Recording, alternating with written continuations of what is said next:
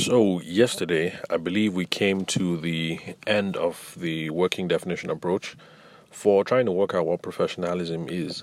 And we were looking at it from the perspective that when you want to answer the question, what does professionalism mean, and what are the best standards and established best practices that we have to adhere to if we want to call ourselves professionals, that we can just pretty much say that whatever professional courses say professionalism is, then in fact that is what professionalism is.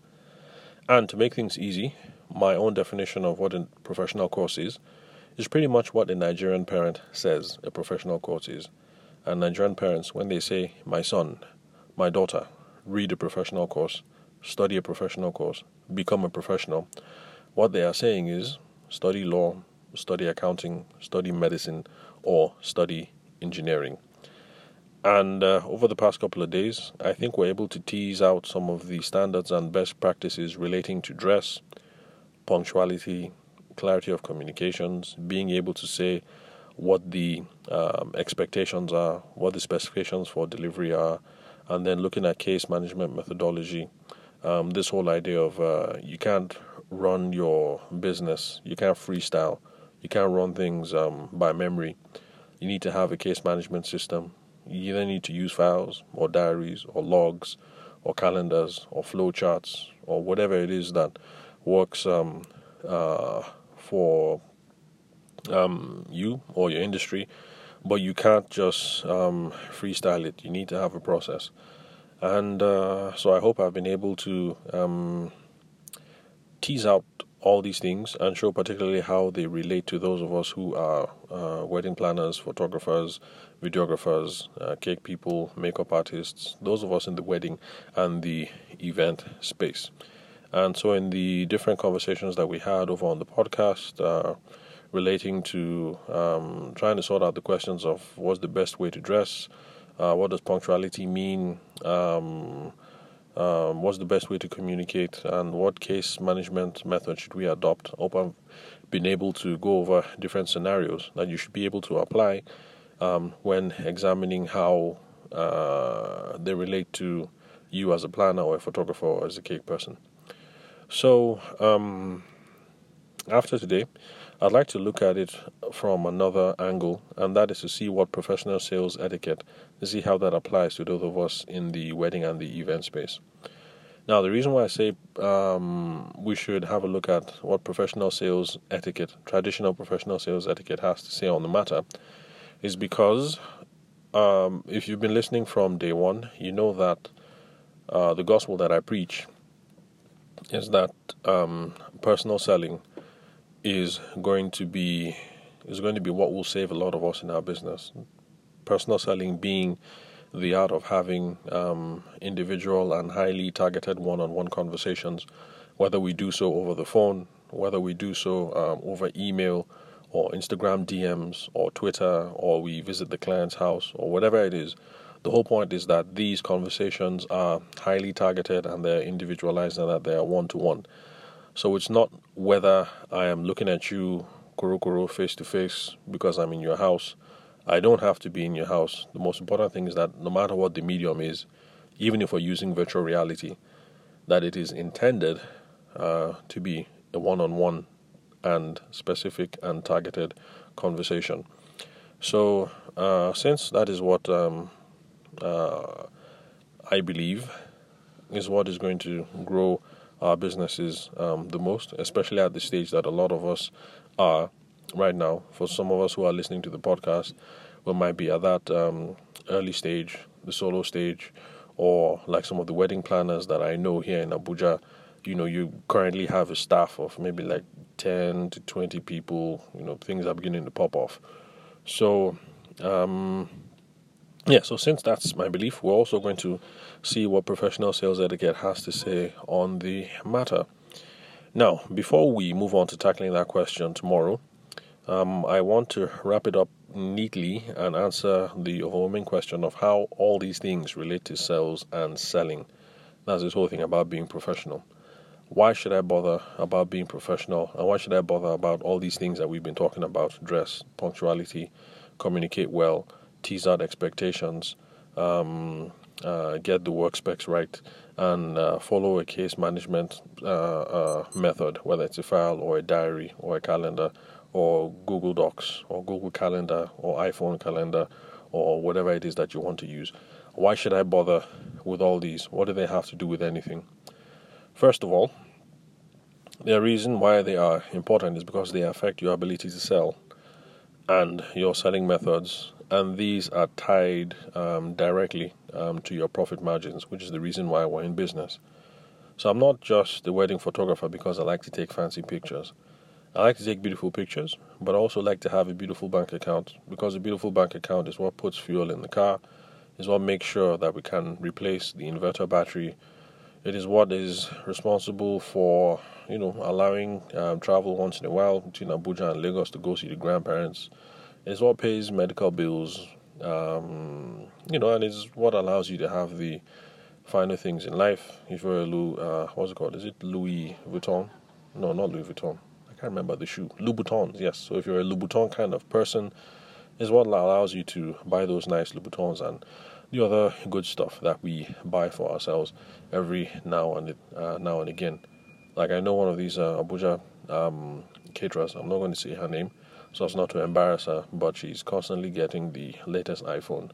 So the reason why all these things are important, dress, punctuality, case management, clarity of communication, is because they directly affect your ability to pay school fees and to get the best iPhone, pretty much. Oh, and also to pay hospital bills as well, and NEPA bills. So, how do dress and punctuality affect your ability to do this? They do so because people judge a book by the cover. So, if you are not dressed right, or if you're not dressed as expected and you are impunctual, then people just assume that you are not a credible professional. And the thing is, you might be a better photographer or might be a better planner, but because your dress was shoddy, or you didn't dress in a manner that was expected, and you're shoddy with time management, people might just assume that the other person, who, even though technically you're better, they just assume that the other person is the better professional. And this is something that folks like you don't like hearing me say, but this is the truth. The thing is, our clients cannot really discern the differences between one photographer and another. I mean, within a certain class, of course. So let's say you are with a 150k client. So within that market range of 150k, and she's looking at 3 photographers, she can't really tell who is better, who is using better lighting, better composing, better editing technique, stuff like that. Because for the average person, anybody in that 150k class, they all look the same. Anybody in that 400k class, they all look the same. And I was shocked to hear some brides discussing at one of our bridal fairs that I attended. It was brides and babies. I can't remember when, and they were having the debate amongst themselves. And these were brides, when they were talking about Big H and George Okoro, and they were talking about them as if they were synonymous. Not synonymous, as if they were interchangeable. Then what's the big deal? Like, they're all the same. So I, as a photographer, I had absolute horror in my mind. Like, I wanted to tell them, no, they are not the same. Big H, lighting philosophy and lighting technique, not the same as George Okoro. There are differences, but the thing is, for our brides, they can't tell. They can't tell at all. So sometimes, at the end of the day, it boils down to all this other stuff of whether you look like a professional or you look like you're not a professional. And so dress and punctuality, they tie into this idea of credibility. So that's why it's important to dress well or dress as expected according to what the conventions of the day might be. So in this day and age, it's okay for photographers to get away with dirty dreads and torn jeans and stuff like that. But there was a time back in the day, when wedding photography was professional photographers in suits shooting with Hasselblads. So back then, the wedding photographer had to dress different. It was business attire, suit and tie, and Hasselblad. And, things have changed. So remember, Dress according to the context, according to the situation, according to your aspirations, and according to the conventions of the day, and punctuality. So we're done with credibility. Now, clarity of communications and being able to tease out what the specs for delivery are and what everyone expects from the day. You're the wedding planner. You want to be able to tease out what the expectations are. Is it 800 guests or 1,002? Is it African cuisine or is it continental cuisine? Is it Egyptian cotton or is it lace from Kano or whatever? All those questions. Now, the reason why your ability to communicate clearly and tease out what expectations are, the reason why that is important is because it goes directly to the matter of trust. It's also tied to credibility as well. But the thing is, if you can communicate clearly and people think that you have heard them and you're just speaking their mind, then they will trust that you can do the job. And of course, that ties to your credibility as well. But clarity of communication does a lot to build trust. And it also gives the impression that you are an efficient person and that you are a competent person because you are being very clear in your thought processes. And so we see why that is important. And then the case management methodology, the methods that you use also give off that same idea as well. Because for me, I use the calendars on my phone, Google Calendar, because for me everything has to be cloud-based. Because if my phone gets stolen today, I want to be able to just buy another phone, log in with my Google account, and then pick off. All my contacts, Google accounts, everything, Google Calendar, all my client notes. So for me, it has to be cloud-based. If I don't have access to a phone, but I have access to a PC, it's the same thing. Sign in, access my Google account, all my data is there. So everything for me has to be cloud-based. And I also have follow-up and follow-through methods. And I've had a client actually tell me that he enjoyed working with me because with me, there was absolutely nothing to worry about because I was on the ball with everything. And the reason why I was on the ball with everything is because I have a case management method that I follow as best as possible. And part of that includes having follow-through conversations. And it's not always that I'm able to get people on the phone.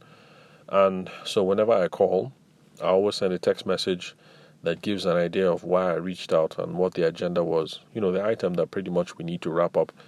And so he was saying that because I was really professional about that, he knew that he could rely on me because we were not going to slip on anything. So I'm not one of those guys who will call and say, Oga, that's exactly what I wanted to discuss with you about. But because we didn't conclude, we've missed this boat, and then because of that, this is not possible. So he could rest assured that that was not going to happen, because if I called at 8 and he didn't answer, and I called at 10 and he didn't answer, I'll send a text message, say, Oga, the last time we saw at Sedi Plaza, we said 1, 2, 3. Remember that because of that, you need to do 4, 5, 6, so that when you now do that, I will now be able to do 8, 9, 10, and the project is going to move on smoothly as planned. So I just sent that in a text message. Okay, remember we have 3, 4, 5 outstanding. That's the reason why I was discussing, why I was trying to call you. Now he's a busy guy. He's involved in trading, so he's always traveling to different places in the Niger Delta region. There's not always service, stuff like that. So he knows that he can come out from the village, and the text message will be there. And he was like, "Oh, it is true. I haven't gotten back to Tavishima. We need to do 4, 5, 6." So that we can execute on 7, 8, 9 on time.